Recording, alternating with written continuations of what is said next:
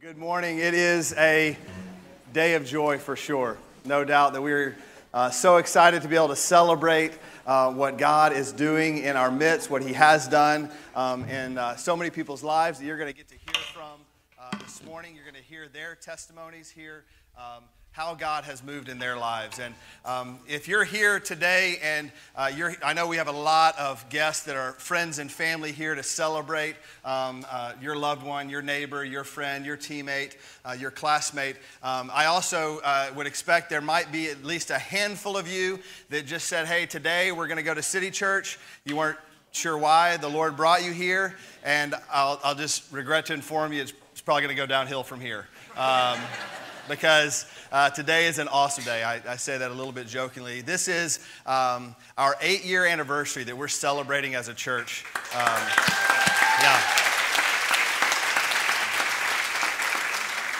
And I can't think of a better way to celebrate what God has done over the last 8 years than to do exactly what we were brought here to do, which was to celebrate lives being transformed. That is what we are celebrating this morning through baptism service. You're going to not hear much more longer from me. You're going to hear the stories of these saints who have professed faith in Jesus Christ and are telling you and the world that they put their faith and their hope in Jesus alone for salvation and for life. And there's nothing more important in life.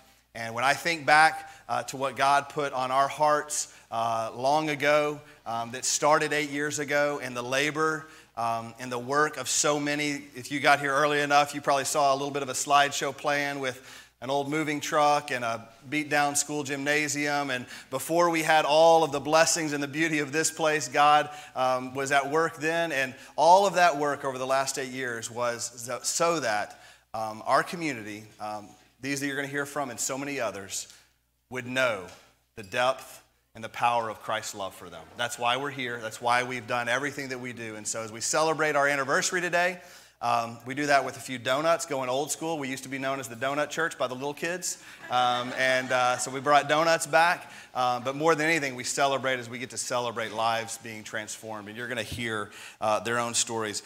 Just because I do know that there are no telling what your story is and what might have brought you here. I want to just give you just a quick encouragement and look at the Word of God that tells us what we're going to see happen here this morning.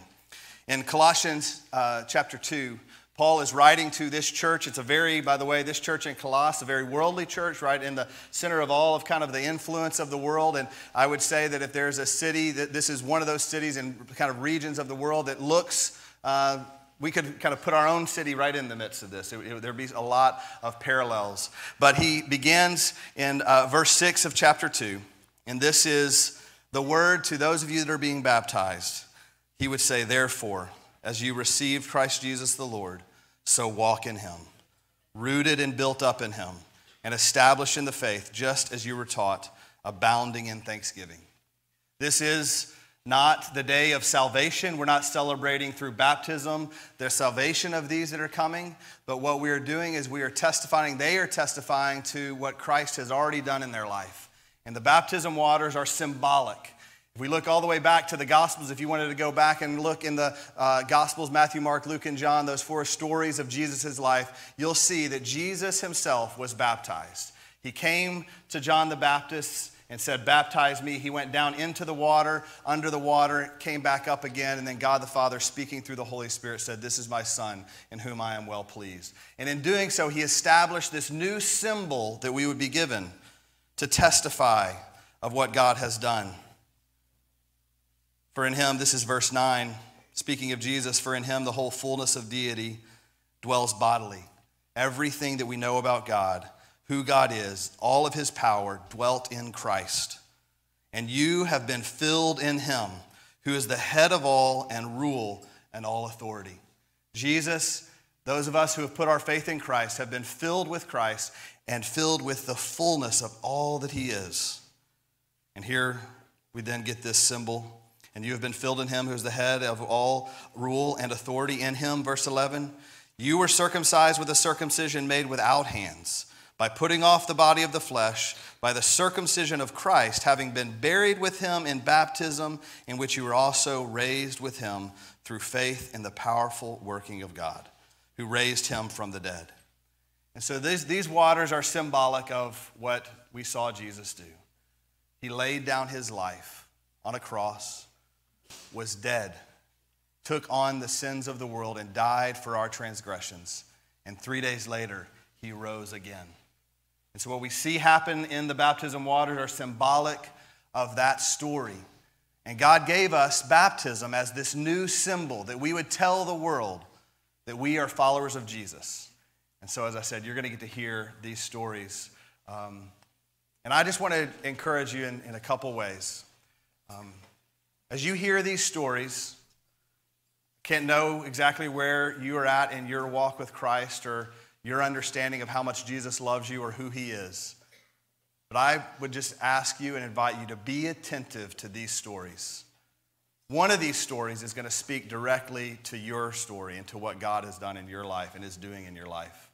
So be attentive and allow the Holy Spirit of God to speak through his people as we hear the power of his transformation and what he can do. For those of us who have been walking with Christ for some season of life and call ourselves Christians, let this be an encouragement to us that God is still moving. Sometimes I hear this question asked, you may have heard this before, why doesn't God do miracles anymore? We are going to see miracle after miracle. This morning we are celebrating 20 baptisms between our two services. That's 20 miracles of people who say, I was dead in my sins and trespasses, and now I am raised to new life in Christ. Those are miracles, every single one of them. And so be encouraged that God is moving.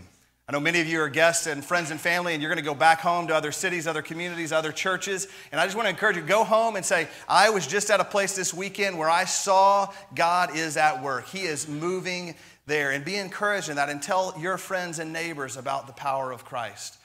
If you're a member of our community and you're here as a guest and you don't have a place where you regularly gather to worship Jesus and to hear his word taught and proclaimed, I just want to encourage you.